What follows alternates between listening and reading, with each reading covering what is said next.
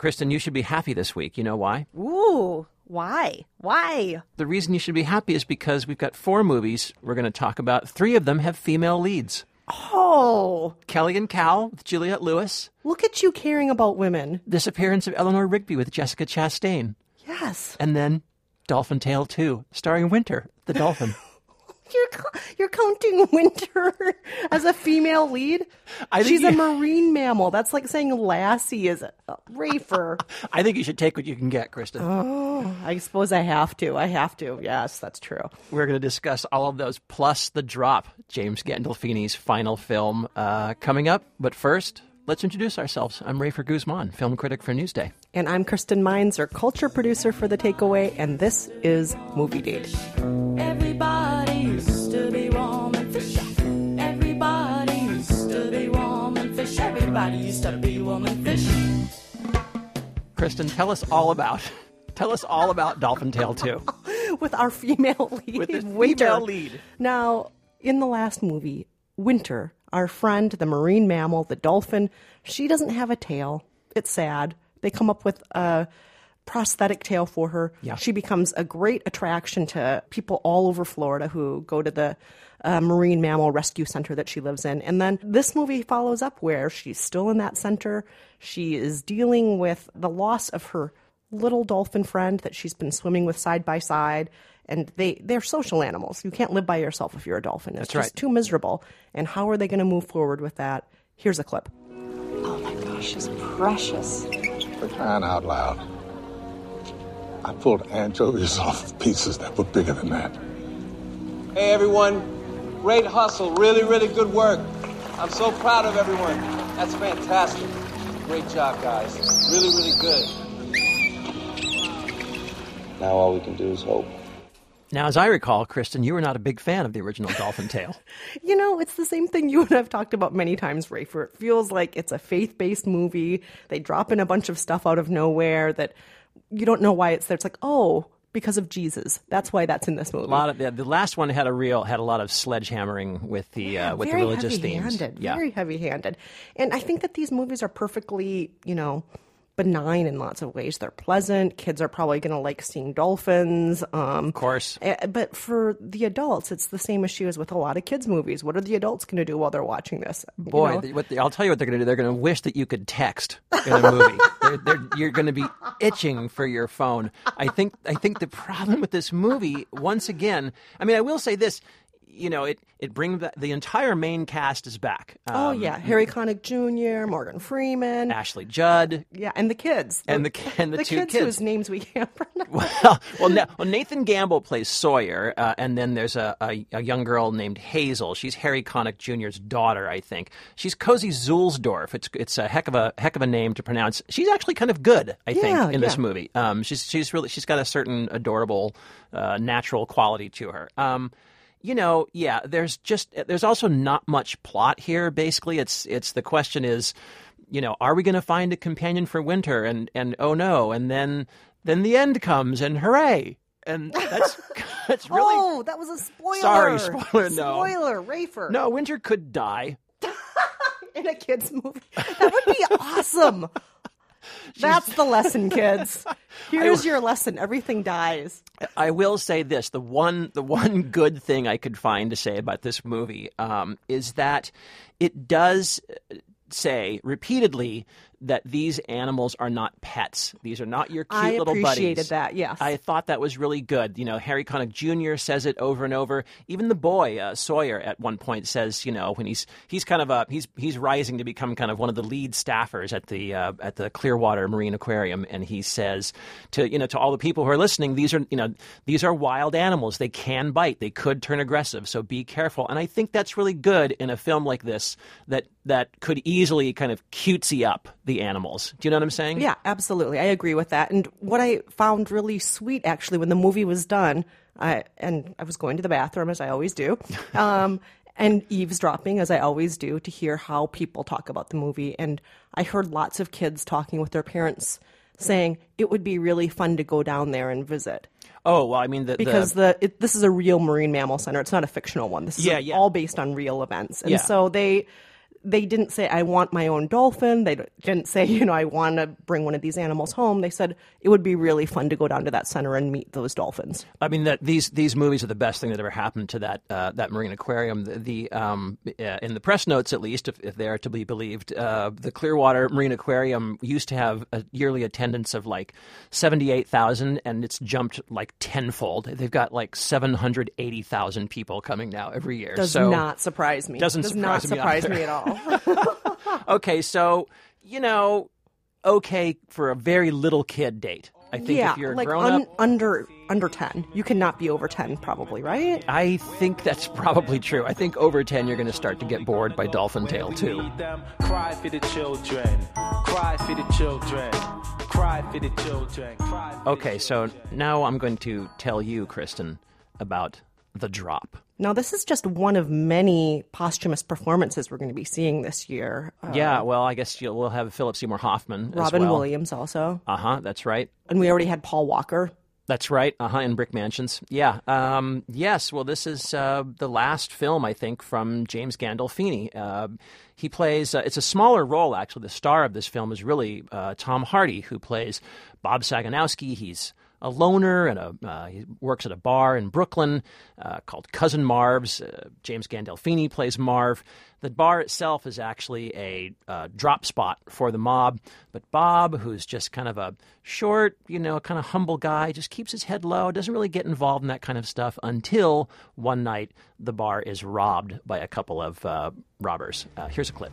You see, in Brooklyn, money changes hands all night long. It's not the kind that you can deposit in a bank.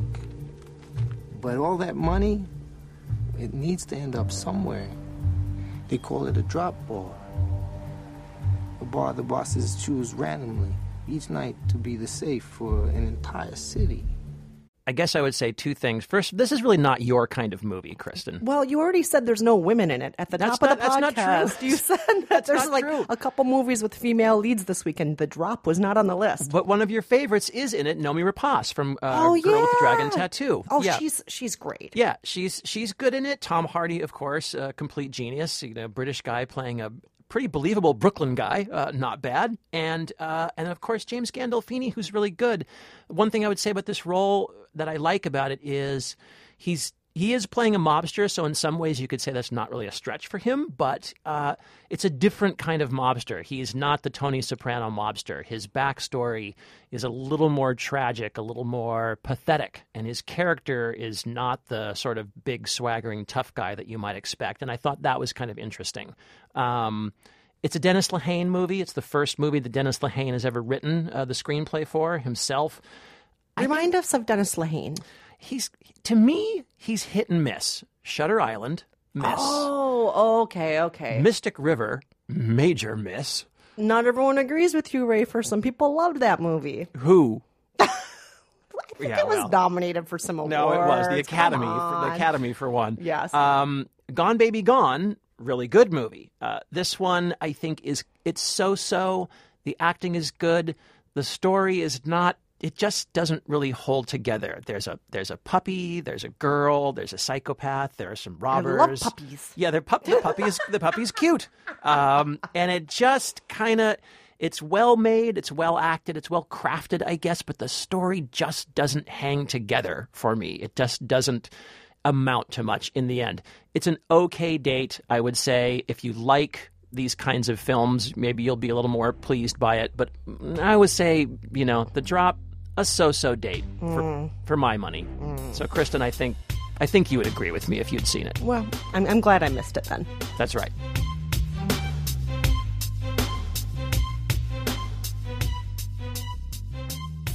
Let's talk now about a movie that was on your list of fall movies you were most looking forward to, Rafer. Yeah. That Disappearance of Eleanor Rigby. Now, just as a reminder to listeners, this is a movie that was going to be released in 3 different parts. Right. We have him, we have her, and we have them. Right. This is about a couple that, after going through a family tragedy, is falling apart. They're living separate lives. In some ways, she's become kind of a ghost of her former self. The she, in this case, is Jessica Chastain. And the he, in this case, is James McAvoy. And then we also have a supporting cast. William Hurt. Isabelle Huppert. Viola Davis. Yes. And we see from 3 different perspectives, the combined perspective, his perspective and her perspective, what really happened in this relationship and where it might be going. And this week, we have the release of the them version of it. Right. Here's a clip. I don't want to interfere with your life or whatever she has to do. But I can't just chalk this up to destiny. I walked on with my life because moving forward was the only way to go. I guess people grieve differently. I was really looking forward to this just because I thought that the idea of telling a story in this way sounded really interesting to me. And I do like the way this movie unfolds as a mystery. We won't reveal here what the problem is in this relationship, but it opens up with quite a bang. Things go haywire very fast in a very dramatic way. And then the rest of the film is basically Connor, James McAvoy's character, trying to chase down Eleanor Rigby and figure out, how he can fix this, what exactly happened, and can they somehow get back together. And I love the way in this movie that their relationship just shifts really dramatically and sometimes abruptly from scene to scene. They're sometimes very natural and very affectionate together, and sometimes extremely distant, sometimes hostile, which you might not think would work, but in a way it does work, because I do feel that relationships, especially long relationships, can be like that. And I liked that part. Did you like the acting, Kristen? Absolutely. I thought the acting was fantastic. Yeah. And just to go back to the supporting characters, I even loved them. Her character was just fascinating as all get out. Viola Davis plays a professor. She's fascinating. She's terrific. Just terrific. She's a scene stealer every time she's on. She kind of becomes Eleanor Rigby's shrink in a way. Yeah. They strike up a friendship that goes a little bit beyond teacher-student. She's the one person who, when she meets Eleanor Rigby and learns her name, says, "That must be tough." Plus, she quotes lines. Yes. Oh, look at all the lonely people. Look at all those lonely people. Where did they all come from? But I feel, Kristen, that perhaps both of us in this case, as they say, that we have a big butt. Here's my big butt. Okay. This movie falls into that category that I call the situation movie. Okay. So I feel like there's a lot of situation and there's not a lot of story here. And there's a lot of atmosphere and there's a lot of mood. And all of that atmosphere and mood are really well done. And all the acting is extremely good. All of that stuff's great. But I also felt that it's not really much as far as narrative or story goes. I felt that I was dropped into a situation and I'm here for the situation. And there's the atmosphere in the situation, the end. Yeah, I know what you're saying, and I'm kind of okay with that. I guess I felt like the pivotal, the tragedy that will unfold, that we will learn in the film as the film goes on. I understand it. It's a real tragedy. It's not a small one. But yet somehow it didn't resonate that much with me. It didn't explain that much to me how the relationship itself fell apart. It seemed to be a little bit more of a contrivance than anything else. Do you kind of know what I'm saying? And it's hard for me to explain more without getting into detail. I am trying to talk about this without ruining it for our listeners. It's tough. But I would disagree with you. I do think that thing that caused them to have this rift in their relationship, I can see that being very real, actually. Yes. But are you saying that how it was explained and what developed out of it on screen was the problem? That they didn't bring enough of that to life and you wanted more of that brought to life? In a way. But in a way that's also kind of a small nit that I'm picking. I do think, going back to your point, I do think that this is a film about mood and scene and emotion. And I don't think it's necessarily trying to tell you an involved, solid, completely tied together plot necessarily. And so in that way, I found it very successful. I guess I would say, if I had to really come down on a verdict on the disappearance of Eleanor Rigby, I would say it's a pretty good date. I really liked it. I was very, very involved throughout the whole film and really into these two characters, and I wanted them to get together. I was pulling for them to get together, and I found the ending fairly moving. I liked it.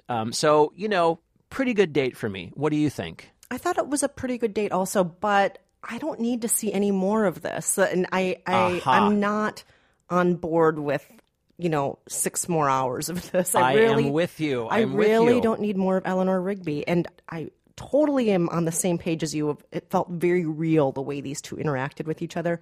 But that's not enough to make me want to spend more time with them. And again, the central mystery is not enough to make me want to see both perspectives and unravel it further. I feel that I got enough in this very good movie. I feel that was enough for me. Coming up, we review Kelly and Cal, the new movie with Juliette Lewis, and we have some movie therapy for somebody whose daughter is leaving home to go off to college.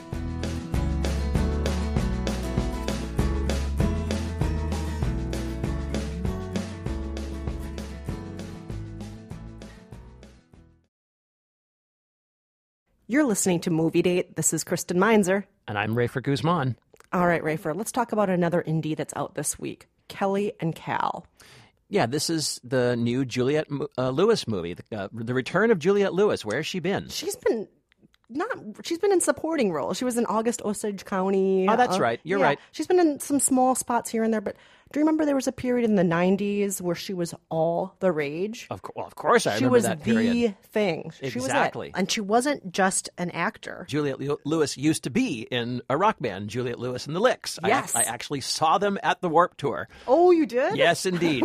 I think that kind of figures into this role for her in a way. She plays Kelly, a former punk rock musician and now a mom. She has a newborn. She's about 40-ish. She has a husband, very loving husband, but somewhat inattentive, distracted, working hard.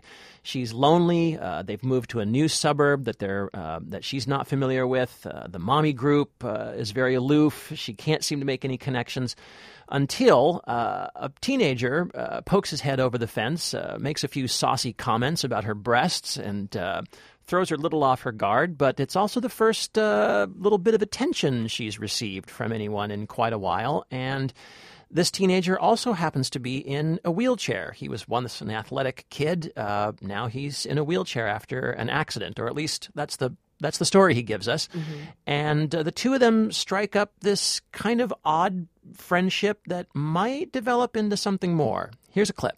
Where'd you learn to play? I was in a band. Wait. You were in a band? Yes. Why do you look so surprised? I wasn't always a suburban housewife. I was young and wild once. Well, let me guess, you were in like a mid-90s kind of Riot Girl band type thing? What? What do you know about Riot Girls? It was kind of like Sleater-Kinney, in a way. So, Rafer, this is a movie we should be able to relate to in some way as far as Juliette Lewis's character goes, right? Well, of course. She's our generation. This is us. Exactly. Juliette Lewis, c'est moi, yes. Right. We also had that fun-colored hair. We also wear the combat boots. We also did those things, and now look at us. Indeed. We look so square now. Indeed. Yes. No, I feel Kelly's pain. I really do. And I love there's a sequence in the sort of the middle part of the film where she and Cal begin to establish this relationship, and they start talking about music, and they start hanging out.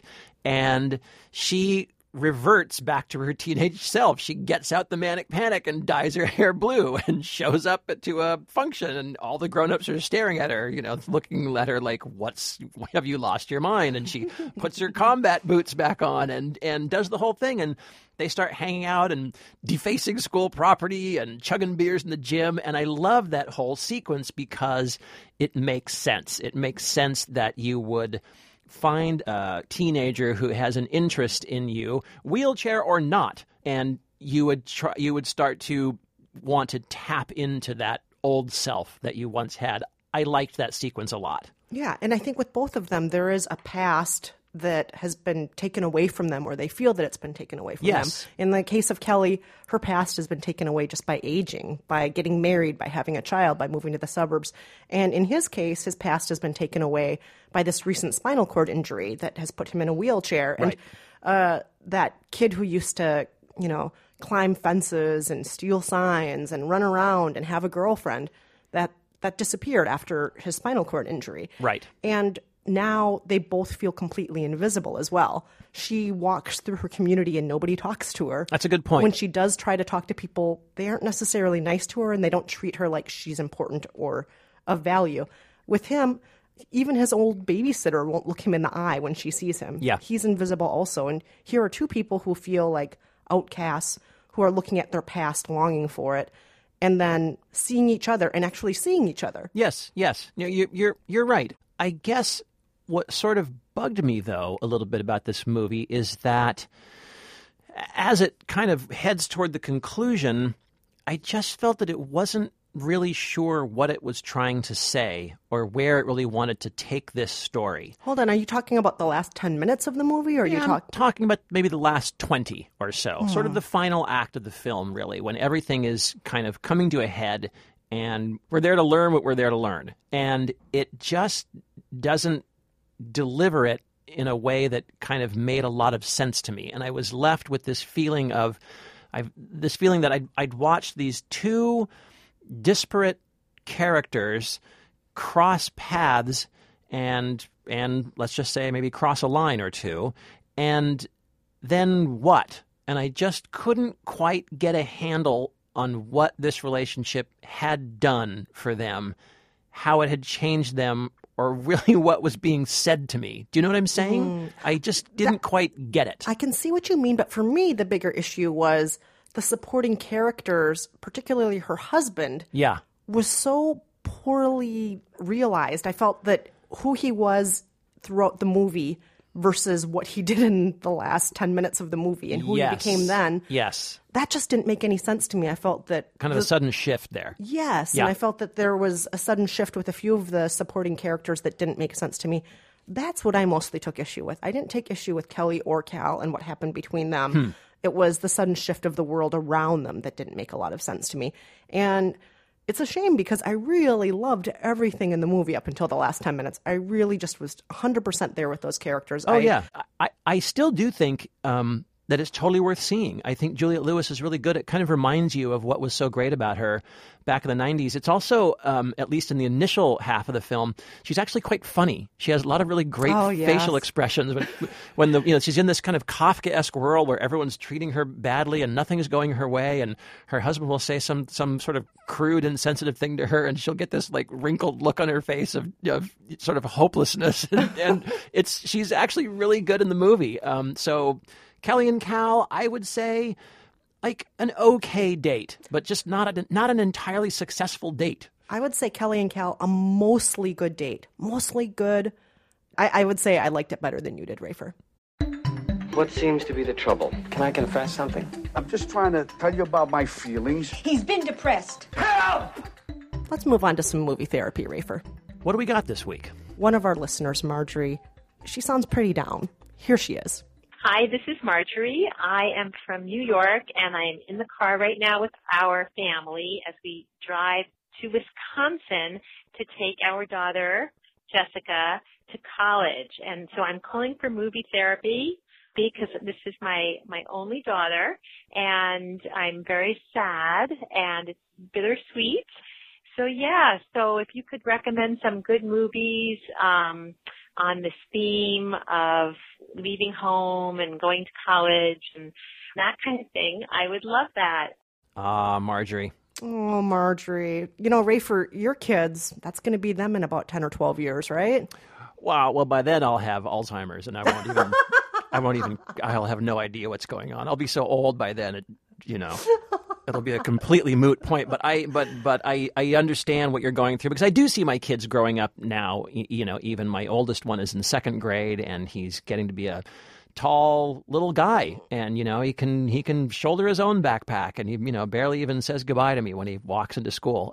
It's heartbreaking, believe me.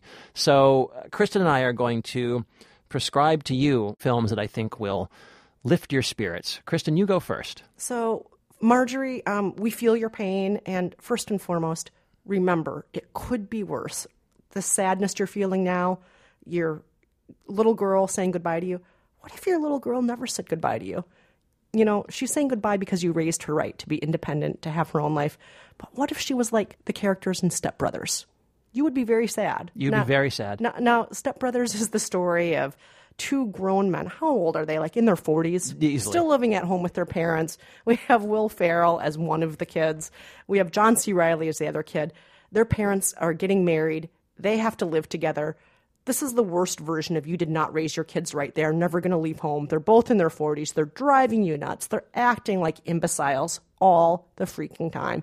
Don't you just wish they would leave home? Don't you wish they would go to school in Wisconsin halfway across the country and start off with their own lives? Here's a clip.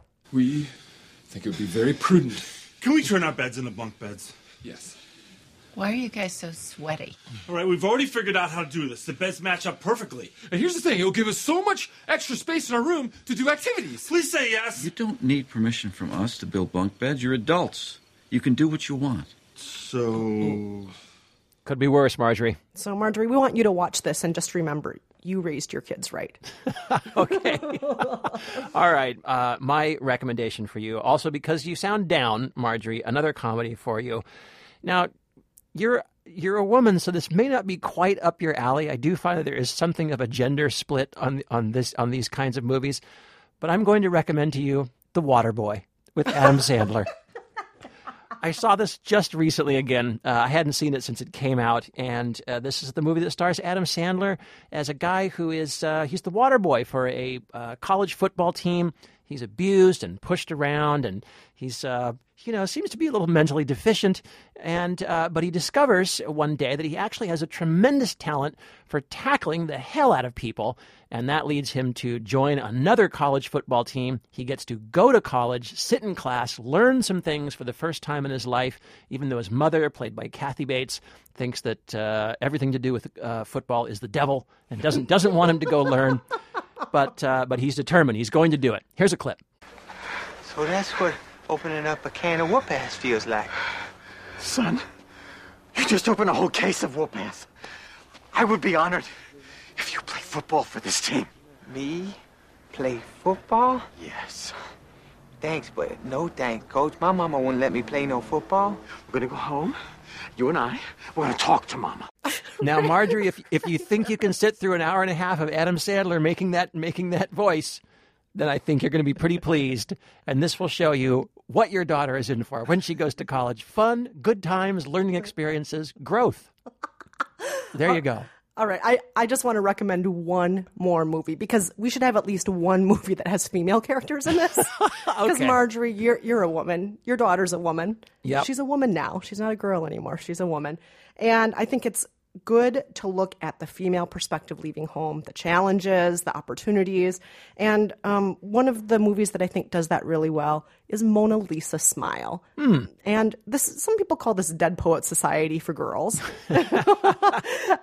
Julia Roberts plays an unconventional art history instructor at an all-women's college in the 1950s.